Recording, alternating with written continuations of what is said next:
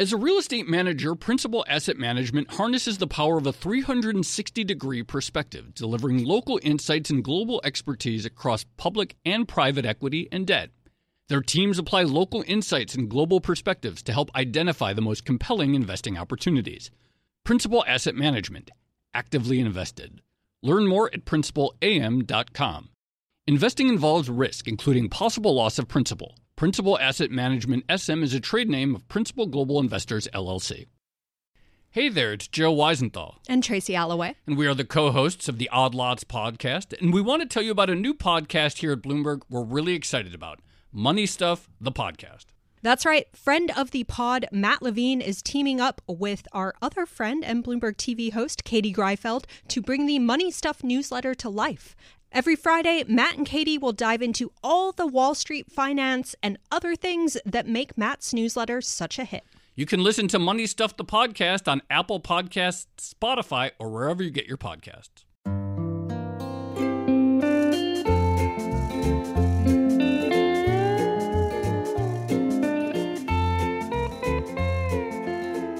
Hello and welcome to another episode of the Odd Lots podcast. I'm Joe Weisenthal. And I'm Tracy Alloway. So, Tracy, a long time ago now, it feels like we had the joke about, well, should we just turn this into a semiconductor podcast? Yes. Yes, and you've really run with that joke. Okay.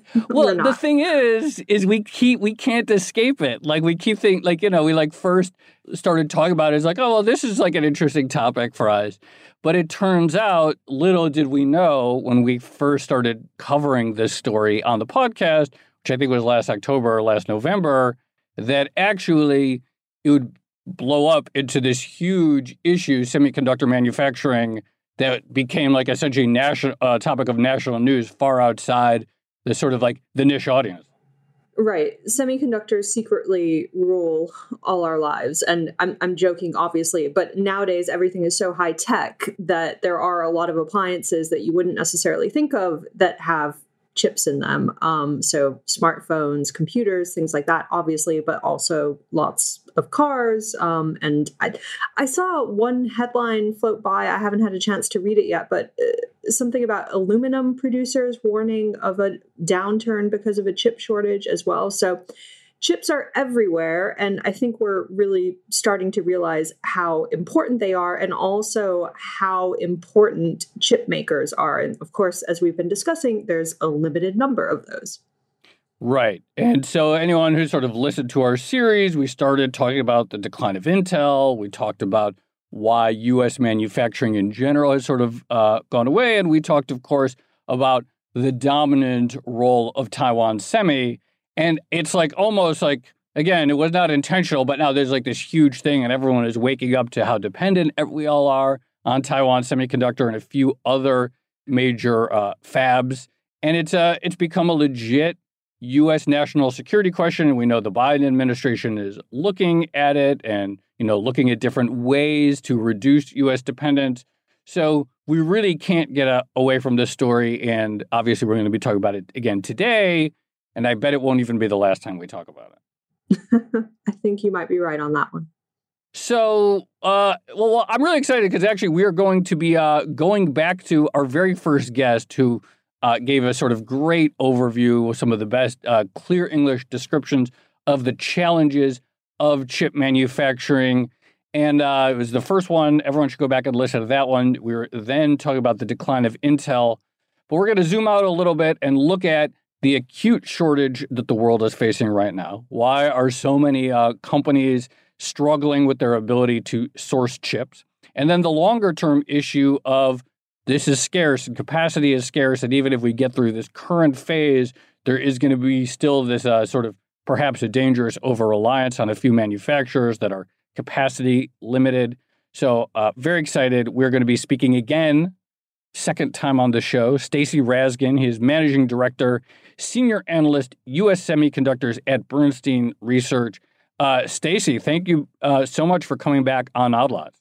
It's fantastic to be back. Thank you for having me again. What's it like? I mean, you're like a star now because at one point semiconductors were just like this thing that maybe investors mostly cared about.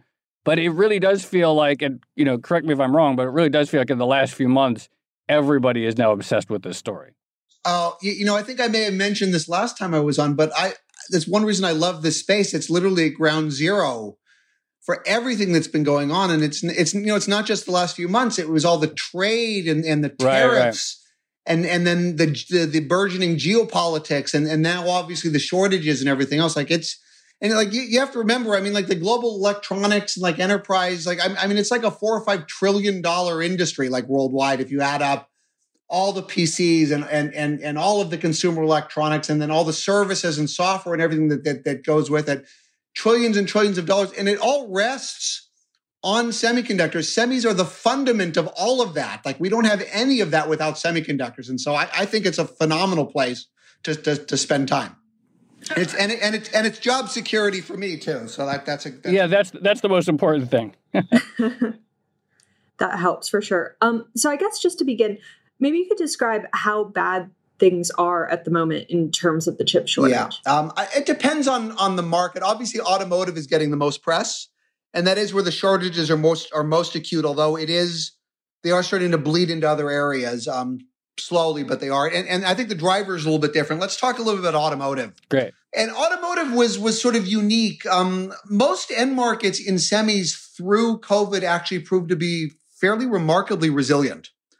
Automotive, however, had some fairly sizable shocks. And if you sort of look at like end market production for cars, in terms of like year-over-year growth in the trough quarter of COVID, it was actually worse than what we saw in the trough quarter of the financial crisis. I think in COVID, was it Q2 or whenever it was, or whatever month it was, I can't remember. It was down like 40% or something like that in terms of production. It was a lot.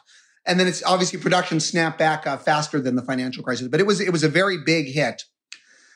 Part of that was obviously because of supply. So we have a lot of auto plants that are obviously in places like China, but also in like the US and Europe, and they were all shut down with the early lockdowns.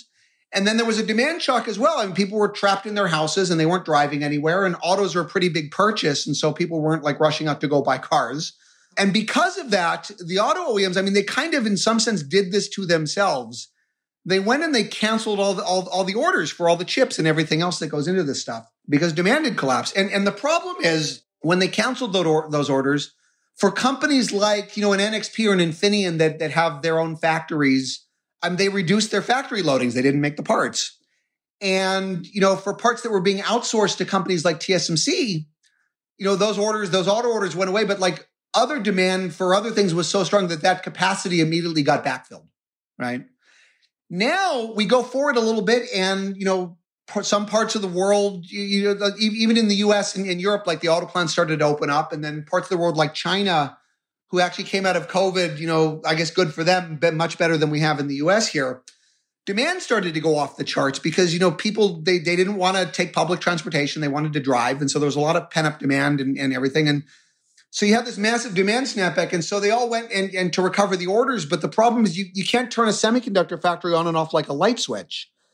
Like if I take my factory loadings down, if I reduce that, if I start a raw wafer today, I don't get chips out the other end of the factory for 3, 4, 5 months. And this gets to the last issue of automotive. They don't run with any inventory. The auto supply chain has tended to run much more on like a just-in-time kind of inventory management. Not just for semis, but like across the board. So there's not a lot of slack in the system. And so now they're coming back like hat in hand. They want seven. They're just no parts. It's just going to take time to build them. And so this is problematic. And this is why we're seeing the effects to the degree that we are in automotive. Well, just to be clear, when you say the effects that we're seeing to the degree that they are, I think these stories have really emerged over the last month and a half or so. But what do you put into context how big of a problem this is for the industry? Well, IHS just came out with their forecast. They think the Q1 we're going to lose close to 1 million cars in terms of production levels. Wow. Right, which is what you figure the industry. What's a typical so sometimes you'll hear me say SAR. The SAR is right. People refer to that. It's an acronym, but it basically means like how many cars are they going to sell in a year? Seasonally adjusted annual rate, I think, is what it stands for car sales. Normal SAR is ballpark 90 million cars a year get built, something like that. And so we've got 1 million in one quarter. It's a decent amount of cars that are missing. Hopefully those will get built later on in the year. Hopefully you can argue that demand will stick around. But for now, that's the kind of impact. And you can I mean, make a price assumption for what a car sells for, and that sort of tells you from an auto OEM standpoint how much revenue they're losing. GM and Ford have put out some numbers, and it's in the multiple billions of dollars in terms of many billions of dollars of lost sales, at least for now. That's impacting in the auto supply chain. Now, in terms of the auto semi suppliers, they're actually in a really good place, because if you sort of look at these dynamics, it also suggests that the auto recovery from a semi standpoint has some legs to it. The reason there's a number of reasons. One is obviously they're just selling everything that they can possibly make right now. The channel is bone dry. There are no parts. And so everything that the semi guys can possibly make is getting shipped and it's getting put into a car. And they're ramping their production levels up. And so that will carry on for a while. And you're not just like going to eventually to go into a car. You also need to refill the channel somewhat. And then longer term, it is highly likely, in my opinion, that the auto supply chain may be rethinking this whole just-in-time inventory management. And so if they need to run with higher levels of buffer inventory, that will be an additional layer on top of everything else that will need to be shipped to build that level of parts up, since that's good. And then if you just look at the overall level of the recovery, we're still early in the unit recovery in general. And if I look at like the IHS forecast for autos, I think the auto SAR was down 16% in 2020. I think the current forecast, at least like from IHS, have it up like 14% year over year in 2021, but at levels that are still below pre-COVID levels. And I could make the argument that post-COVID, maybe auto demand in general will be higher. Again, maybe people will want to drive more and everything else. And so like I can make the argument from the semiconductor side of things that this has some legs. But we have to see how this works out. We're going to get more disruption. Obviously, these guys are all trying to build this up. But you have to remember the other problem with cars is there's a ton of semiconductors in them, and they come from all over the place. And you need all of them. You need the full kit before you can build the car. So again, I'll make it up. But if you're building a $50,000 automobile, if I'm short the $1-2 microcontroller that goes into the driver's seat with the motor to make the seat go back and forth, if I can't get that one part, I can't build the car. I need everything. And so you'll have some companies that sort of start to correct like faster than others, maybe, but in general, the whole supply chain kind of has to get back into balance before things can really be smooth again. That's going to take a while. But it's probably a good thing to be an auto semi vendor right now. So, I mean, what's coming through from this conversation is that cars are clearly the most affected. And this brings me to a question that I've been wanting to ask for a while. But given we have an overwhelming demand for chips versus available supply, how do chip makers actually decide to allocate their orders? So I imagine if they get an order from, say, Apple for 1 million chips, that's probably going to be treated differently to an order from Ford or something like that. Yeah, and it depends. And so there's two mechanisms. We may have talked about this a little bit last time. Two mechanisms that the industry uses to make chips. So one is, like I said, it's called an IDM model, integrated device manufacturer. These are companies that make their own chips. And then there's companies that outsource production to what's called a foundry. This is a company like TSMC in Taiwan, right? And some companies split the difference. Like NXP, they make a bunch of stuff in house and then they also outsource depending on what it is. So in some cases, they've got a mixed model. I guess what you're referring to primarily is probably the foundry model, because they're like TSMC is a company that makes products for everybody across every end market, right? This is another problem, at least with auto. Auto is a very small piece of TSMC's business. Even in a normal year, it's like 4% of their revenues. And so it went down to like 2% in 2020 because, like I said, when they canceled those orders, like other people backfilled them. And like everybody went bananas, obviously, over this. We're seeing, like Germany and like all these other companies, they were trying to put pressure on TSMC. But I mean, at the end of the day, like auto is not a very important market for TSMC. It's actually very small. So, I mean, it's quite obvious they're going to obviously prioritize like higher volume stuff, especially if it's there. We're actually hearing now that they may be starting to push some of these auto orders like through the fab faster now to try to make up for this. And they can do that. But you disrupt others. You got to push other guys aside. And so it costs money, typically. It costs extra. So we'll see what that means. But yeah, I mean, in general, you order, at least at the foundry, like you put your orders in. You order a certain amount of wafers, a certain amount of capacity. It depends on the relationship. If it's a big order and you've got a long relationship, yeah, you'll probably get prioritized. If you're small And again, if a lot of this stuff, maybe the volumes aren't that high, I mean, that becomes problematic, especially if you give up those capacity slots. And that's what these guys did, right? They gave them up. Well, can you explain that a little bit further? Like, how commoditized, I guess, is the production capacity such that, okay, the automakers canceled their orders in the spring when it looked like the industry was collapsing, or at least there was this lull. How translatable is one type of chip capacity to another such that they could just fill the slot with a totally different kind of customer, I guess? I mean, at TSMC, it's fungible on a process-by-process basis. So, I mean, we're talking like, I'll make it up. If it's, if it was something leading edge, it was some sort of advanced processor that goes into the infotainment in the car or something. Maybe that's being made at TSMC on like their 7 nanometer. Like if that gets canceled up, I mean, like MediaTek will snap that up in a heartbeat, right, for the smartphone. It's the same process, different chip, but same process. Okay. On a more lagging edge thing, analog, I mean, because the other thing is there's been a very strong, like in general, like industrial demand. And so even on mature node stuff, if that capacity opens up, it's available. And like at TSMC, I mean, you're basically booking wafers at a certain process, mostly. And it's in some sense, it is fungible. It depends on the product. There are some products that are, use more specialized manufacturing, more specialized materials or structures, and that may be less so. But by and large, I mean, especially for the stuff that's being outsourced, yeah, that capacity is available. That's TSMC's business model. That's what they do.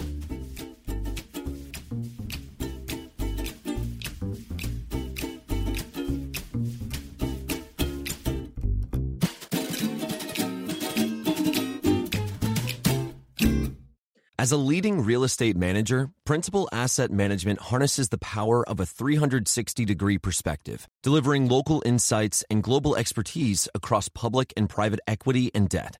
Our experienced teams are uniquely positioned to uncover compelling opportunities in today's market, giving our clients an exclusive advantage. Principal Asset Management actively invested. Learn more at principalam.com. Investing involves risk, including possible loss of principal. Principal Asset Management SM is a trade name of Principal Global Investors, LLC. So, Stacey, you mentioned the idea that the chip shortage is bad enough that maybe it's going to encourage car companies to rethink the way they're actually ordering and stockpiling all these chips. I guess the other big question is, will it be enough to encourage the factories themselves to try to expand supply in a meaningful way, or can they actually do it? And also, will it encourage efforts by governments to build their own sort of independent supply of chips? Yeah, well, that's to your second question. That's already happening, and we can address that. There's a whole thing around trying to bring more to diversify the manufacturing supply chain and bring more back on house. And you guys have talked about this in other semiconductor odd lots. The whole full dependence on Taiwan and everything. So that's going on anyways. We've actually had some talk. I mean, like I know there was a letter that went, I think from the SIA, signed by a whole bunch of semiconductor CEOs recently. And I know people have been to the Biden administration, and I know people have been pushing them to try to do something to alleviate the capacity constraint. There's not a whole lot they can do in the near term. I mean, even if they decided tomorrow to fund a bunch of capacity expansion, it takes years to build this stuff out, right? So nothing they're doing will affect the issues right now. The only thing you can do right now is you can encourage the guys that do their own manufacturing to ramp capacity, which they're doing. And I'll get to the other part of your question in a minute on that. And encourage TSMC, and other foundries to try to accelerate the auto wafers through the fabs, which again, they seem to be doing in some sense, but it'll take time. A lot of the guys that do their own manufacturing actually are increasing capacity, and NXP talked about this a little bit. They're ramping. It just takes time to do it. Like none of this stuff is instant, right? You have to buy the tools, you have to install them, you have to qualify them. With automotive in particular, the qualification there's what's called a qualification process to make sure that the part itself works, and you have to qualify the part typically made on a specific process at a specific location. And the reason is within automotive, the reliability levels need to be really, really high. Like you can't recall thousands of $50,000 automobiles because a $2 microcontroller doesn't work, right? So there's a whole qualification process you have to go through too as you're bringing capacity up. So it just takes time. As far as TSMC goes, I'll be honest, auto's not a big piece of their business. I don't know how eager they are to bring on more automotive capacity in general, but it'll get to the other point of where the rest of these constraints are coming. TSMC actually is adding a ton of capacity this year. just because demand is off the charts. So that was something that came out well after our last discussion, and I think it was even after when we did our TSMC specific episode. It might have even been like a couple of days later. What they announced was like something like they were going to do $28 billion in fresh capital expenditure. 25 to 28 billion this year, up from like 17 last year. Yeah, I was just going to say, like, what is that? Put that into context, because that number came out. TSMC, Taiwan Semi, they're going to do $28 billion in capital expenditures. What does that mean? How big is that? It's like 50% of their revenues. It's big. Intel's average capital expenditure in a given year, a ballpark $15 billion. Wow. Right. It's big. And frankly, some of it actually may even be Intel, because like Intel will be doing more outsourcing. Although my guess is, and when they saw that, when people saw that guide, actually, people really thought Intel was be doing a ton of outsourcing. Although when Gelsinger talked on Intel's earnings call recently, he basically said, we think we fixed 7, like we'll see. We think we fixed it, and the majority of our products, like in 2023, will be in-house, although they will be increasing their use of outsourcing. So, but this is a 2020 guide. Like, I think a lot of just in general, demand overall is off the charts. So you can look at it, and this gets to your the question you asked like first, which is what about the other supply constraints outside of auto, right? So they're actually being driven more by demand versus like massive whipsaws in the supply situation. Like we didn't really see all that much. And by and large, like I said, semis in general through COVID have been pretty resilient. PCs have been off the charts. Like anything that was work from home, study from home, play from home, PCs, 5G smartphones, game consoles, GPUs, AI, data center stuff, industrial in general, especially in areas like China, it's all been just really, really strong. And like PCs, for example, like we hit 300 million PCs in 2020. We haven't seen numbers like that in years and years. Notebooks grew like 35% year over year. Total PCs grew like 16 or something. To give you some context there, the prior kind of normalized run rate for the industry was like 250 million units, and it had been falling for a decade. All of a sudden, we went to 300 million. I mean, like demand is off the charts. Smartphones have been kind of weak, but 5G has been incredibly strong, and 5G has much higher semiconductor content. Game consoles, go try to buy a PlayStation or a Switch, like you can't. They're sold out. Same thing with a GPU. Right? Like that demand for leading edge capacity, TSMC is sold out. I mean, they've been sold out. And then on the more mature node stuff, industrial has been very strong. And again, we can talk about some of the risks here, sustainability and everything else, but like areas like in China that recovered very rapidly. I mean, China's GDP grew this year, right, in 2020. Industrial has been very strong, and it just sucks up all that capacity. And TSMC's been tight forever, and they're even tighter now. And so they're adding, right? And they see, I think they've talked about kind of multi-year growth. I can't remember, 20% a year, I think, for the next 5 years or something, I think is what they said. But that's what's causing most of the other shortages. It's less of a, the supply went offline and then you have to come back. Right. It's just demand's been off the charts, and just there's only so much supply that's out there in the first place. So this feeds into something else I wanted to ask, which is how normal is it in the chip industry to have capacity constraints after a downturn? Like, does it always take some time for supply to balance out with demand, given it's hard to sort of estimate, when people are going to start buying computers and things like that again? And how exceptional is this current situation versus what we've seen before? Yeah, I'll need to step you back. But first, I got to tell you, 2020 for semis was not a downturn. Semis grew 6.5% year over year in 2020. 2019 was a downturn. 2017 and 2018 were very strong. 2020 was a good year. And 2021, I mean, if you just roll out like normal seasonality off of where we are right now, I mean, you could be up double digits, like assuming we don't hit a wall. We can talk about that. But 2020 was not a downturn. That's part of the thing. I think early in 2020, people thought it would be a downturn, right? And so you sort of planned accordingly, and then it wasn't. You sort of asked, like, how does this compare versus history? The cyclical nature of the industry has actually changed quite a bit. And so you're right. It used to be very cyclical, and you would get big swings in industry utilization and big mismatches between supply and demand. And the reason is, I mean, you can go back to like 2000, for example. This was the tech bubble, but it was sort of an extreme example of a supply-driven cycle. What used to happen is demand would be strong, supply would be tight. Companies would build out incremental capacity because you'd be leaving money on the table, right? Pricing would go up because like end customers would be fighting to fill up that capacity and to get the products. It would take, 18 months or whatever it was to sort of bring that capacity back online, to bring the new capacity on. Usually by then the business cycle would be turning.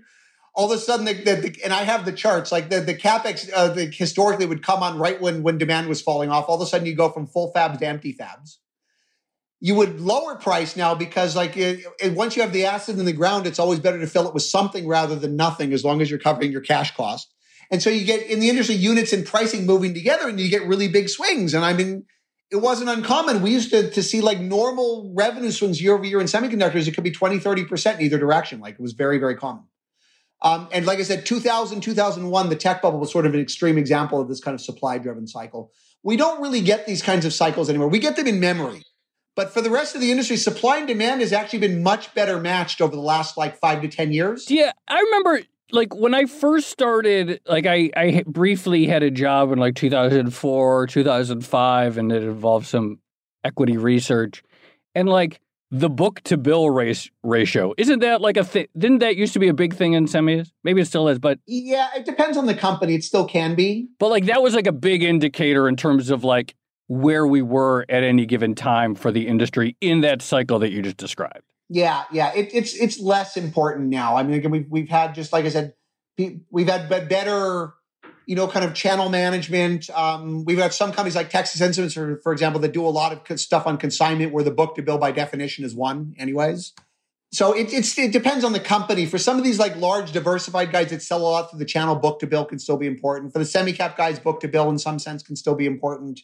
But it's probably a less meaningful metric than it was, like in the early 2000s, which is when you're talking about. Yeah. Like I said, these kind of supply cycles, we do get them in memory. And memory is a supply-demand driven business. And we could have probably another whole call just on memory at some point if you wanted to. Great. But in general, for the broader industry, we don't really see massive supply cycles anymore. What we mostly see are inventory cycles. We'll see, we've seen constraints before, but we've never really had constraints that were in some part driven by a potential global catastrophe. We've had natural disasters and things that have caused problems. I want to talk about that because I remember 1999, and this is something that actually I want to bring up because I remember I know 1999 there was an earthquake in Taiwan and it briefly knocked Taiwan semis production off. With the world so dependent on Taiwan, and Taiwan is on a fault line, what are the risks of a big earthquake that seriously disrupts the semiconductor supply chain, which now, as we understand, is the supply chain of everything for a sustained period of time? And how much of that is an issue? Yeah, look, so I mean, TSMC, they build pretty well in Taiwan and they're prepared for earthquakes. But if we had an 8.5 or something in Taiwan, yeah, it would be really problematic. Sure. This is one reason that in general, people have pushed for diversification. Like you take Global Foundries, for example. I mean, the global in their name is not an accident. Part of their value proposition was we have fabs everywhere, right? They're in Singapore and they're in Europe and they're in the US, right? Obviously, they don't do leading edge anymore. It's other stuff, but that was part of, in theory, their value proposition was geographical diversification. I mean, you can get disasters anywhere, obviously. I mean, even just recently, we had the earthquake in Japan. We've got the storms in Texas right now. We've got semiconductor fabs, a number of them in Austin that were shut down because of that. But yeah, I would say if we had some massive natural disaster in Taiwan, it would be problematic. Yeah. So I have a $1 million question for you, but is the shortage going to be intense enough or bad enough to help Intel? Intel's a little different, right? So they've had some shortage over the last year or so, but not so much because they brought in additional supply. It's just PC demand has been off the charts, right? So it's not if you're asking because of the shortages, are they going to pick up incremental customers? No, they do not have a custom foundry business, right? And this gets part of the argument of building new factories in the US. And we've written about that. We may have even talked about this a bit last time. I think I told you last time, the $20 or $25 billion over 5 years, which is, I think, what some of the numbers we're hearing about in the US right now. It's a rounding error. I think I used the phrase, we need an Apollo moment, right? But you could imagine what could happen. Let's imagine a scenario where Intel was anointed a national champion and we were going to help them build tons of new fabs in the US. They don't have a third-party business. So either they'd have to find some way to attract a bunch of third-party customers, which we can talk about why they've had problems with that in the past. Or that money may be better off going to a non-US company like a TSMC or Samsung that has customers. So no, I don't think that like because of shortages at TSMC or something that like Intel is going to pick up a bunch of incremental revenue from that. Where Intel is benefiting right now is that PC demand is off the charts, right? And Intel, to their credit, had a very good year last year. I wonder, and it's so horrible to say it, but I wonder like what they would have looked like if it wasn't for COVID. My guess is PCs would not have been nearly as strong as they were. Right. And we'll see what happens, going forward. I mean, just personally, like I live in Los Angeles and I've got 4 kids and like they've all been home from school since April. I bought 4 notebooks last year. Wow. I'm probably not buying any notebook computers for a while. What's that like buying a notebook as a semiconductor analyst? It's like I buy a new computer every few years. I like click a few buttons. I don't really care because all I do is tweet and record this podcast with Tracy. But like, what's the computer buying process like for someone who knows as much as you? I've learned a lesson, which is to try to buy better. I got to give Intel credit for him. I bought cheap PCs in the past. They never last. So I bought good ones on the hope that they can use them for a while. But that's kind of, and that's what I bought.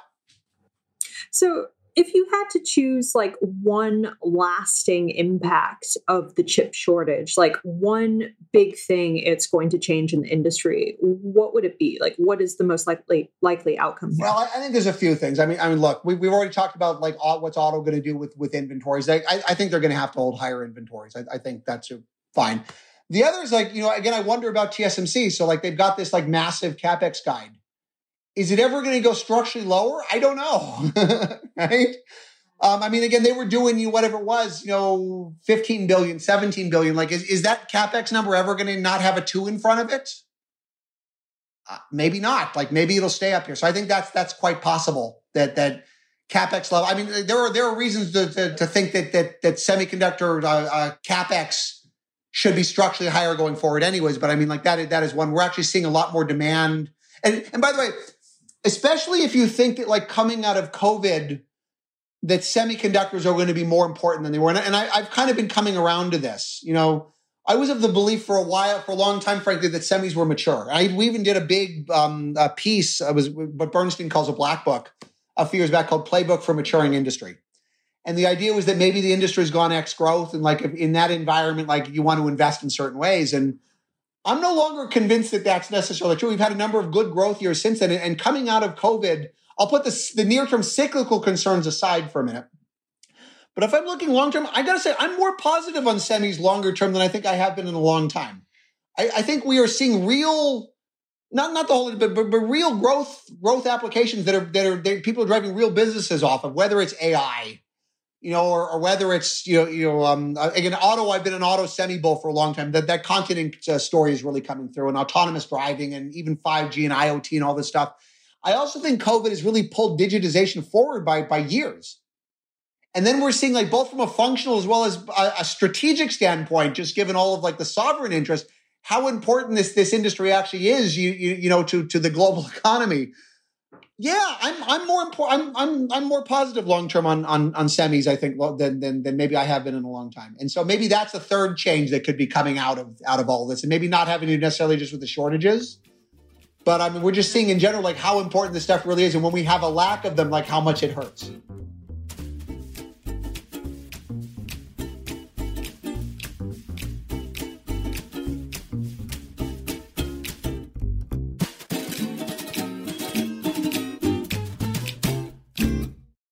As a leading real estate manager, Principal Asset Management harnesses the power of a 360-degree perspective, delivering local insights and global expertise across public and private equity and debt.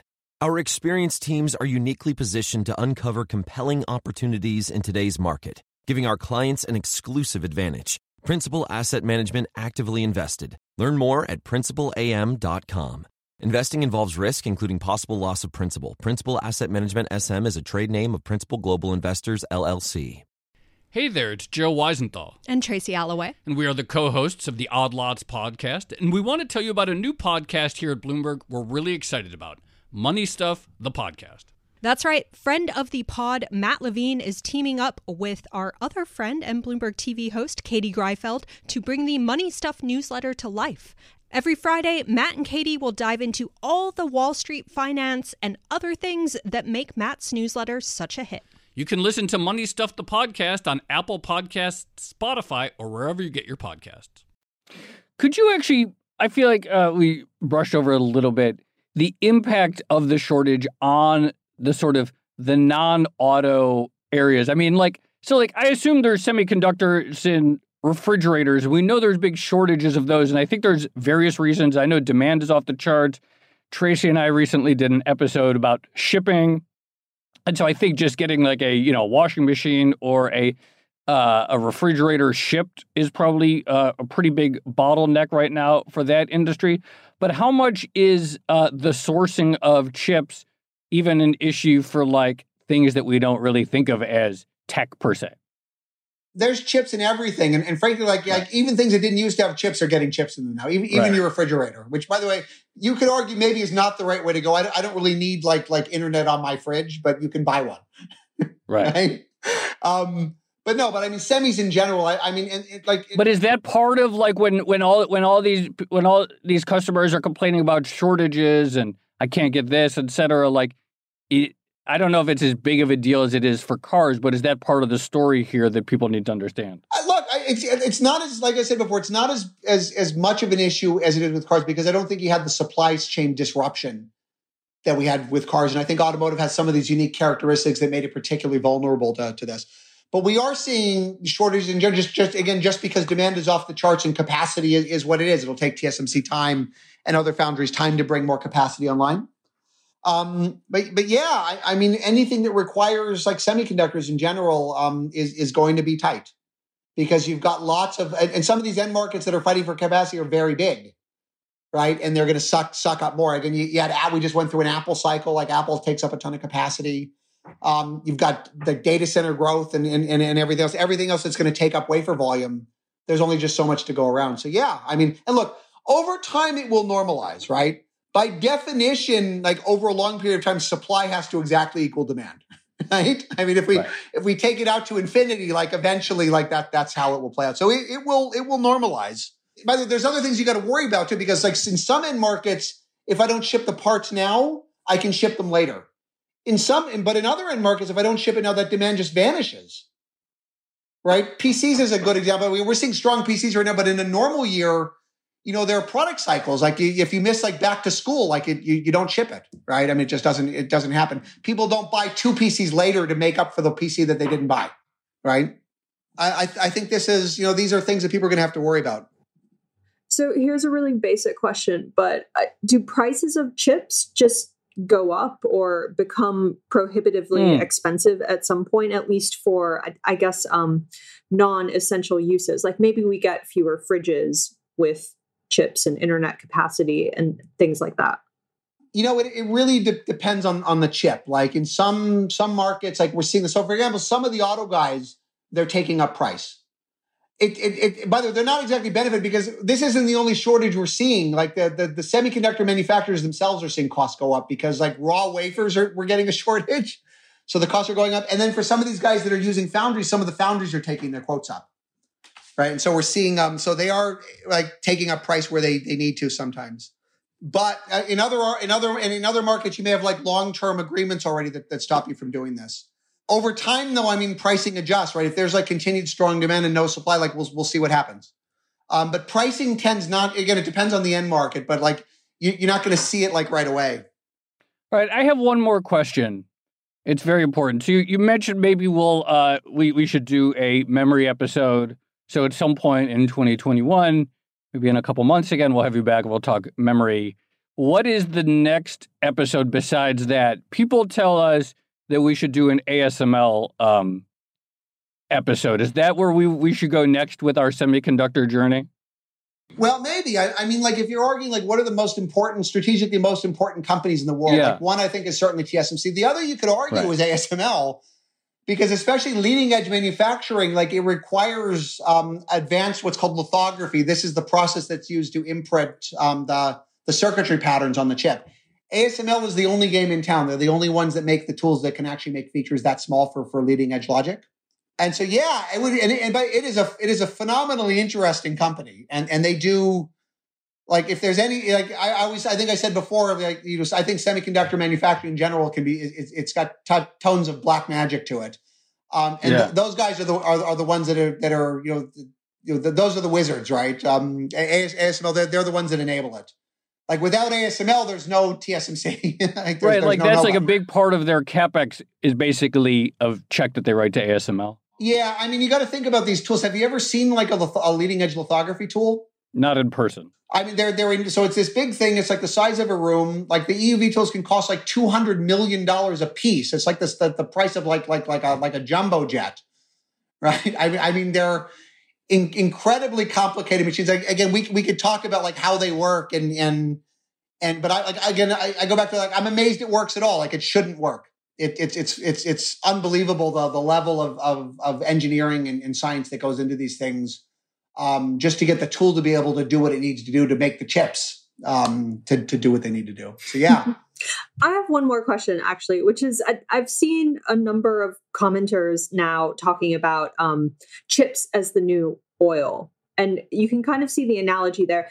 I wonder, like, how far does that analogy go? Is it the right way to be thinking about chips, or do you have your own sort of conceptual commodities framework for how you're thinking about semiconductors right now? Yeah, I mean, look, so semis is the new oil. I mean, look, if you figure like a lot of the industry ran on oil and shortages cause problems, I mean, semis are important, right? I mean, they're critical components of everything that's around us, and I guess in that sense, you could argue that they are the new oil.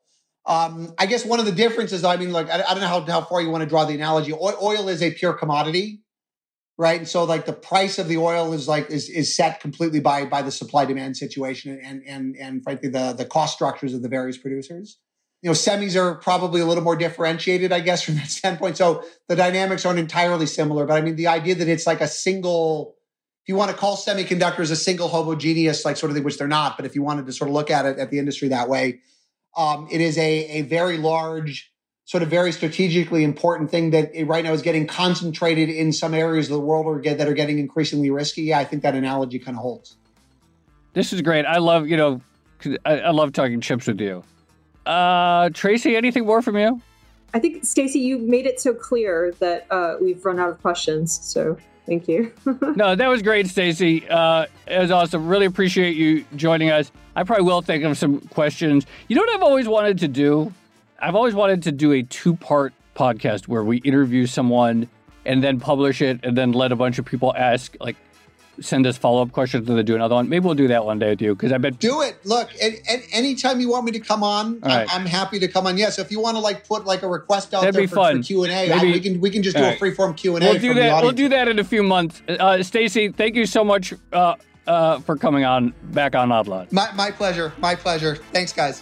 Thanks, Stacey.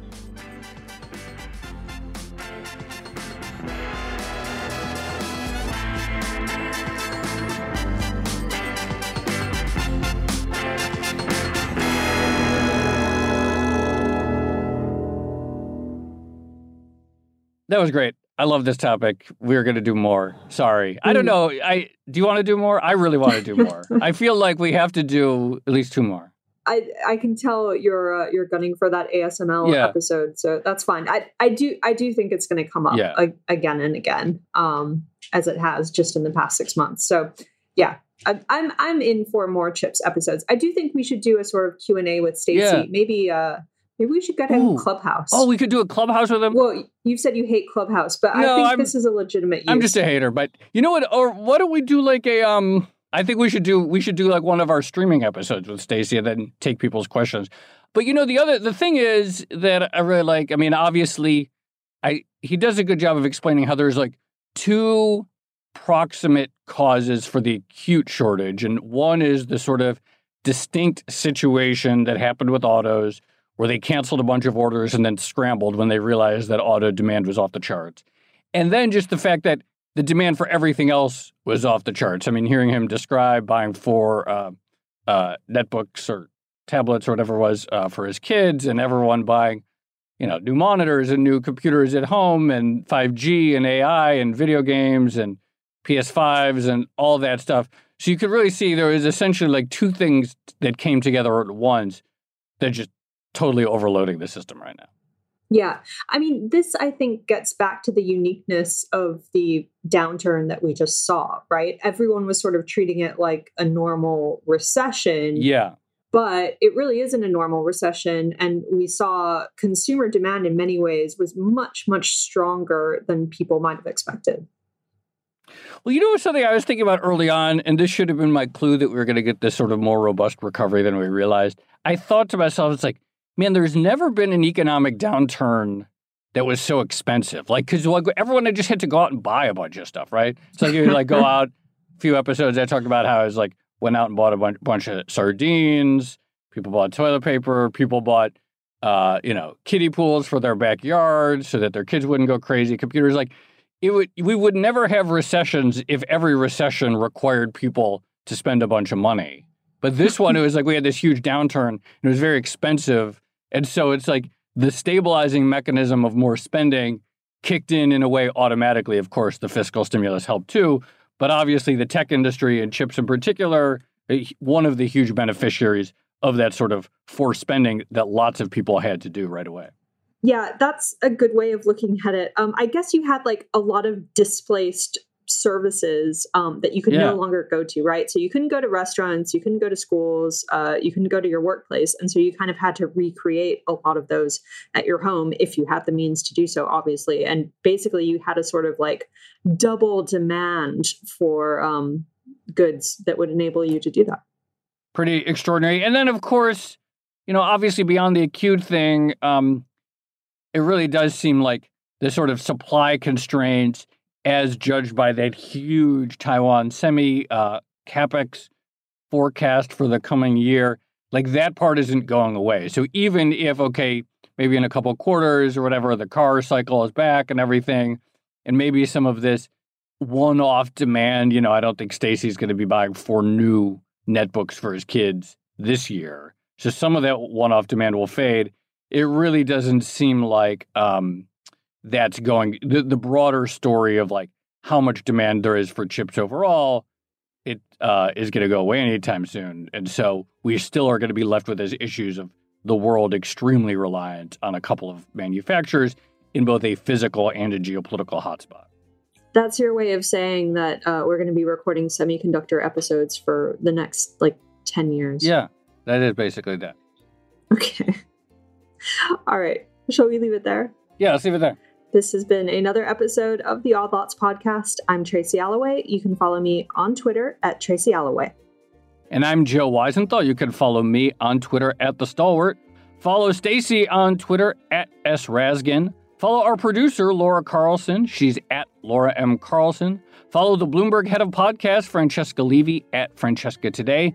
And check out all of our podcasts at Bloomberg under the handle @podcasts.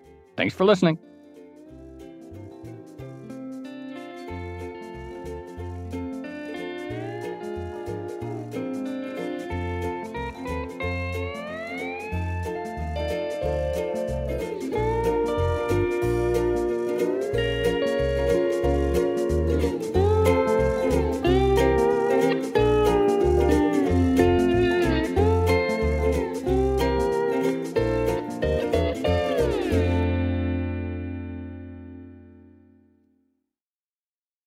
Hey there, it's Joe Weisenthal. And Tracy Alloway. And we are the co-hosts of the Odd Lots podcast. And we want to tell you about a new podcast here at Bloomberg we're really excited about. Money Stuff, the podcast. That's right. Friend of the pod, Matt Levine, is teaming up with our other friend and Bloomberg TV host, Katie Greifeld, to bring the Money Stuff newsletter to life. Every Friday, Matt and Katie will dive into all the Wall Street finance and other things that make Matt's newsletter such a hit. You can listen to Money Stuff, the podcast on Apple Podcasts, Spotify, or wherever you get your podcasts.